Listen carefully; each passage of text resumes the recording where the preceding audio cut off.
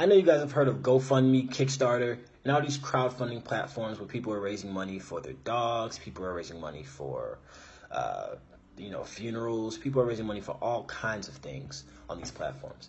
What if I told you that now there is a crowdfunding platform for real estate, so that you, as a real estate investor or a beginning real estate investor, can get into some big deals with a small amount of money? That's what we're going to go into. You weren't born to work a job. You was born to hustle. You was born to get it. You was born to do things different from what they told you you're supposed to do it. And I'm going to show you how. Every week, I'm going to give you ideas, techniques, tactics on how you can take your hustle to the next level. This is where we get it. I love the game. I love the hustle, man.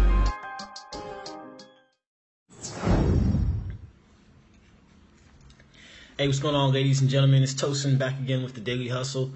Today, we're going to talk about an easier way for people who don't have a lot of money to get into real estate investing. And when I say real estate investing with not a lot of money, I'm not talking about wholesaling. I'm not talking about buying small, cheap, underpriced condos that are foreclosures. I'm talking about investing in large-scale high rises, in properties that are worth hundreds of millions of dollars, or between 50 to 100 million dollars in New York. This is true. So if you are familiar with what crowdfunding is, basically when someone who's raising funds, usually over the internet, will collect micro amounts from different people in order to reach the goal of whatever the goal is. So it's very common with GoFundMe, with Kickstarter, but now it's kind of crossed over into the real estate space. And there's several crowdfunding sites, such as Fundrise is one. That's really the only one I can think of off the top of my head, but I know there are quite a few more crowdfunding platforms for real estate, probably at least 15 or 20 actually. And so there are also individual developers that will allow accredited investors with a minimum of at least $20,000 to purchase equity in high-rise buildings. So what that means is, prior to crowdfunding, if you wanted to buy equity or if you wanted to buy a piece of a building in downtown Manhattan, you had to have millions and millions of dollars.